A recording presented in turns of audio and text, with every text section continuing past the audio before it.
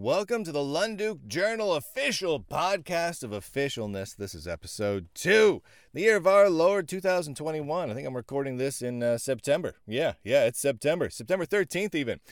I want to talk a bit today about text mode applications, just for a little bit. I've been going through some of my old articles, and I've written a lot of articles about command line tools and terminal video games and whatnot over the years. Just so much. In fact, I've been pulling together some of my biggest ones, and I've been republishing them on the Lunduke Journal because so many of the old publications I wrote for over the years are out of business now. Like the Linux Journal magazine. Oh, may it rest in peace. One of the greatest magazines of all time is, it's out of business. You can still go to linuxjournal.com, and the slash dot people own it now. But they don't really, there's not really much happening over there, and it's just kind of sitting there. It's just kind of this weird little thing. But it's been out of publication for quite some time, and so I've been trying to archive a lot of those pieces so they don't get lost. I mean, some of them are just, fun little goofy things, but some of them are a cool snapshot of a period in time, and some of them have some really cool information on it. Anyway, so I've been going through and grabbing some of the terminal application ones. Like I've got one up there right now. I just published yesterday, without a GUI, how to live entirely in a terminal. and I wrote this in 2019 originally. For Linux Journal, and really everything I wrote on there, it still applies in 2021 and probably will still apply 20 years from now. And this is kind of one of the cool things about text mode interfaces is they are somewhat eternal. The computing that you can accomplish in a text mode terminal, in a little DOS terminal or a Unixy shell session or SSH'd into something, it works just as well now as it did 20 years ago. And it probably will work similarly 20 years from now, without any real significant change in usability. And there's something really kind of beautiful about that, about the eternalness of it all.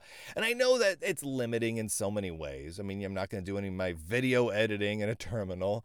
And while it's possible to record audio in a terminal, I don't. I use Audacity and a nice little GUI in my little X Windows session. But just the same, for many things, it's pretty fantastic to be in a text mode. And I've done, experiments where I try to live entirely in a terminal, in a shell, in a command line for 30 days at a time or whatever. And I've never made it. The longest I've lasted without going into a GUI, at least in recent years. Obviously, in the early days, like in the 80s, I always lived in text mode. But in recent years, the longest I've made it was 10 days. And I made it, I was trying for 30, and I failed miserably. Like, I fell flat on my face, and I made it 10 days before I ran screaming back to my X server.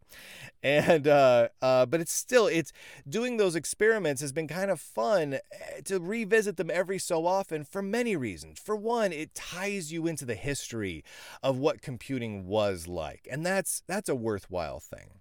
It also helps to narrow your focus and think about what really matters in terms of computing. Like, what is more usable? Like how do I use my user interfaces? How do I use my keyboards and keyboard bindings and my mice and whatnot? How can I go about using my computers in the most efficient possible way? And then probably more important than any of that is there something that I'm missing out on that's fun? Because it's all about having fun. Because if you're not having fun with your computers, why do it, right? So anyway, I've been posting these articles. That one I did when living without a GUI. And there's a couple of things I wanted to mention here because it's kind of fascinating. I'm going to skip past the web browsing stuff because, well, as much as I love web browsing in a terminal, I don't do it most of the time anymore. There was a period of time where I really did. I used W3M. W3M is an amazing web browser in a terminal session. You can even do inline images with them, which means that up until a couple years ago, you could do quite a lot of web browsing in W3M. That's getting harder and harder. Even with fairly simple, straightforward websites, it's getting more and more difficult to accomplish that. So I tend to, more often than not, fire up Brave or whatever browser I'm using at the time in my GUI. But skipping down a little bit, I want to touch on the word processing side of things. Because I find, for me, I do a lot of writing. Most of my writing lately I've been doing in Word Grinder. Word Grinder, all one word. Just do a Google, Bing, DuckDuckGo, Brave search, whatever for Word Grinder and you'll find it. It is absolutely amazing. It's so simple. I mean, I'm a big fan of the early word processors. WordPerfect for DOS. Oh, baby. Was that a word processor? But see, I like GUI word processors too. So full disclosure here, I worked on the Microsoft Office team for several years, specifically Microsoft Office for Macintosh. Back at the end of the classic Mac OS 9 days, transitioning into the Mac OS 10 days, back before Mac OS 10 officially shipped, I worked on the Microsoft Office team. And so I've kind of got this thing in me for the history of Office suites and word processors, and I feel very passionately about them. And Word Grinder, it's available for a bunch of platforms, but you can get it for Linux and a bunch of other things too. It is fantastic. It's so simple and lightweight, and it's so fun to use. It's visually appealing. It is just simply, it's distraction free. It has the majority of all the features you need. You can export to open Office formats and HTML and even LaTeX files and all those sorts of things. You can import stuff, and I find that anywhere that it falls flat, like any format you need that it doesn't support, like for example Microsoft Word. It doesn't support Word format, right? That's going to be an issue for a lot of people working with other people or working with existing Word documents. Luckily, you can use a tool called Pandoc. Pandoc. And it's a little command line tool that converts between so many different document formats to work with these Word Grinder files. And so what I tend to do is I tend to work in a Word Grinder file and save things out to ODT, to an open document format that I can use with LibreOffice or anything else. But anytime I need to convert things for MS Office or anyone else, I just use Pandoc to spit out. That's the noise Pandoc makes. It goes, and to spit it out for whatever other format I need. And it works so good, and it looks so great. I've got links over. If you go to that article over on lunduke.substack.com, there's links to that one down at the bottom of that article. I highly recommend checking it out. If you do a lot of writing, man, Word Grinder is just an enjoyable one to use. I don't write everything I do in Word Grinder because I don't. I also use LibreOffice, and I use Gedit, and I use Nano. I use all sorts of stuff. But Word Grinder, I think, is my go-to. Like, if I'm going to sit down and I'm like, okay, I need to write now, and I sit down to write because I'm trying to get into a writer's frame of mind, I pop open a shell session, make it nice and big, and launch Word Grinder. That's what I do. And it works just phenomenally well. And the other thing I wanted to mention is Biobu and Tmux. So if you're using a shell or a terminal very much, and you're not using a multiplexer, which is kind of like what window managers are for terminal sessions, you're really missing out. So Tmux, GNU Screen, and Biobu are the way to go. Now, Biobu, Byobu, is not really a terminal multiplexer by itself. What it does is it sits on top of GNU Screen and Tmux, TMUX. Now, GNU Screen and Tmux are multiplexers, and really all that means is you can run multiple terminal applications in a single terminal, and you can set it up to be on the equivalent of virtual desktops where you can just swap between them with a hotkey, or you can divide your screen up in a wide variety of ways so you can have like a tiled window manager for your terminal session. And where this really gets handy is if you have a remote server somewhere. Like, let's say you spend a couple of bucks to get a remote VPS somewhere, a little Linux VPS. It doesn't have a whole lot of juice to it, but you can use pretty much any hosting companies for a few dollars a month to get a remote Linux box. And you launch Tmux.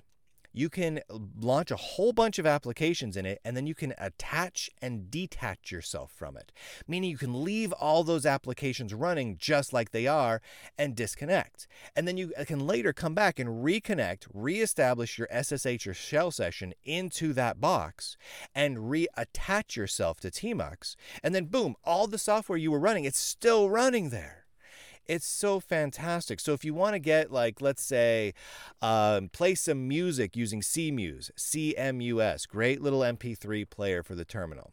So you can have that in one like in the upper left-hand corner. And the bottom left-hand corner, you can have just a standard shell open for moving files around or doing whatever. And on the right side of the screen can be a big word grinder session for writing all of your stuff. And you can just attach and detach from it at will in a remote server. And it's just so super handy.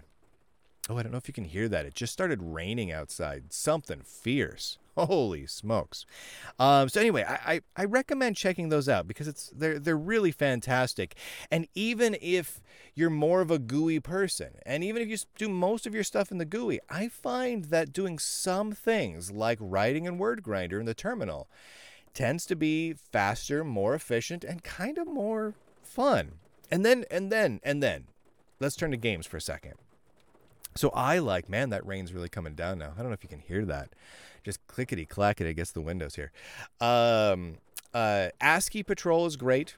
If you haven't played ASCII Patrol, it's basically Moon Patrol, except done in ASCII art. And the cool thing about this game is that the animation is so good.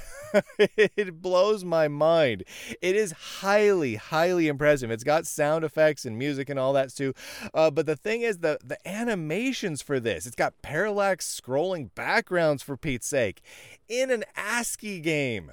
I mean, it's worth checking out. ASCII Patrol. Again, I've got links over there if you go to the Lunduke Journal and check out the links for it. It's fantastic.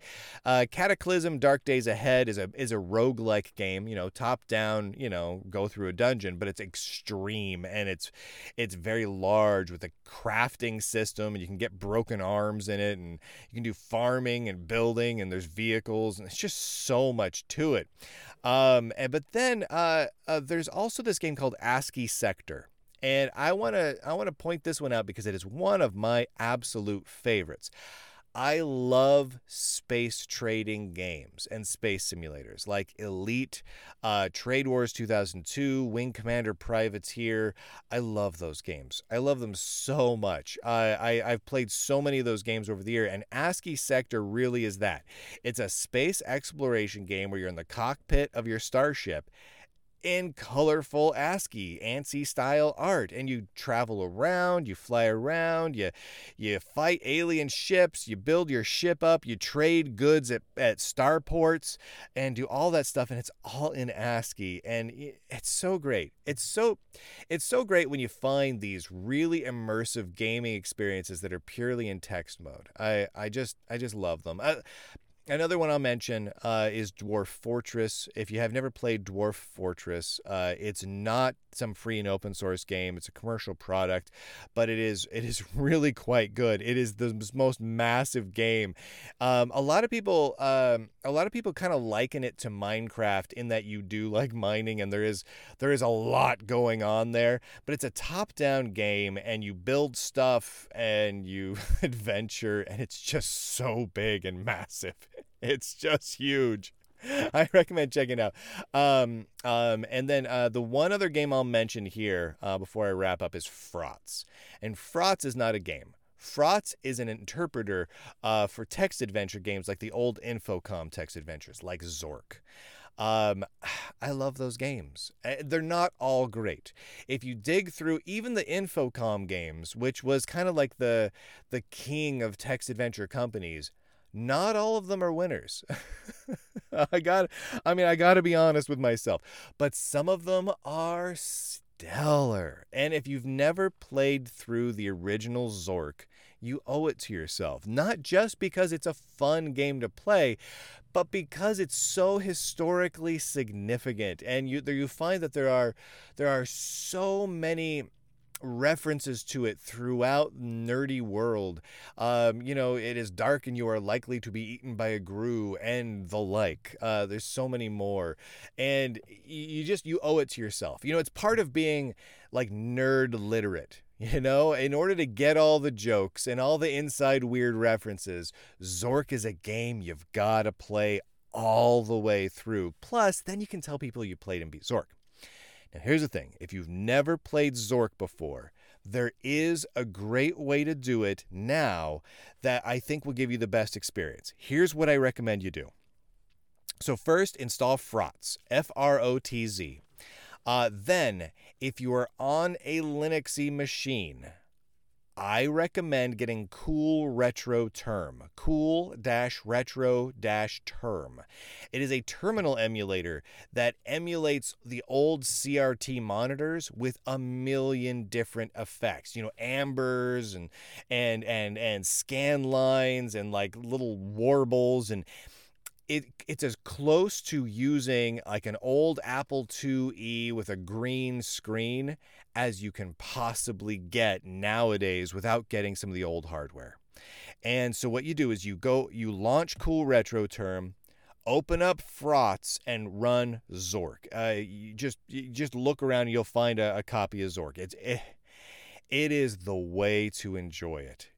That is as close as to the original experience as you're going to get. There are some other terminal emulators that kind of do some of this old style CRT emulation, kind of like Cool Retro Term does. Cool Retro Term just does it the best that I've ever seen. I've never seen one that does better. If any of you have seen one that does better, let me know. And I'm sorry, I don't know if it's available for Windows or Mac.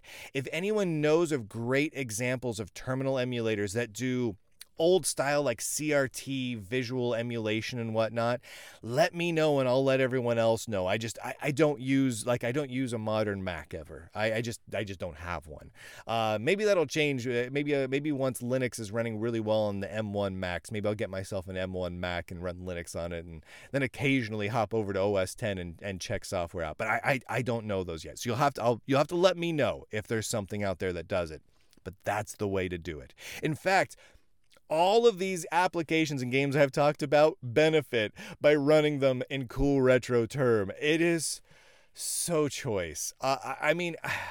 It has so many presets for different types of monitors, amber and green and different levels of like warble and phosphorus glow and everything. And I change them up all the time. Whenever I'm thinking, oh, remember that machine I played with? Remember that old Commodore 64? Oh, remember that Apple IIe? And I go back and forth between all of them, depending on my mood. It's just so enjoyable. So enjoyable. Anyway, I hope this helped someone out. Or at least made you smile. Thank you to everyone who subscribes over at lunduke.substack.com and lunduke.locals.com. Even a couple of you that subscribe in both places. God bless you. Again, the Lunduke Journal, what I do here, no advertising. So it's all supported by you. So thank you to all of you who subscribe, who pitch in a few dollars a month to get a few of the extra exclusive goodies. I believe the next episode, I'm trying to think of what I got planned here. The next episode of the Lunduke Journal podcast is going to be a subscriber exclusive. So if you want that one, make sure you're subscribing. You can get it either at the locals or at Substack, either one.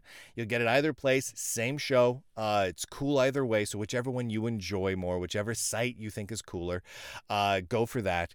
But that one will be a paid one only. Little perk, little goodie for all of you. And then the one after that will be free again. Most of the shows are always going to be free. Anyway, thank you to everyone. Thank you for helping to spread the word about the Lunduke Journal, by the way. The readership numbers are just exploding, and I know I didn't do that because I don't do a very good job of advertising myself. You'd think I'd be better at that. I worked in marketing at a Linux company for years. I literally ran the marketing department of a Linux company. And I do like so little self-promotion. Like I'll post things on a couple of websites and be like, that's good. So thank you to all of you who post these articles and shows on Hacker News and Reddit and Slashdot and everywhere else and all your social medias and the tweetiverses and the friend faces and all that good stuff. So thank you for all of that help. Couldn't do it without you. You're all absolutely fantastic. All right, everybody. I hope you're all having a great day. I hope you got to do something crazy nerdy today because you deserve it. I'll talk to you later.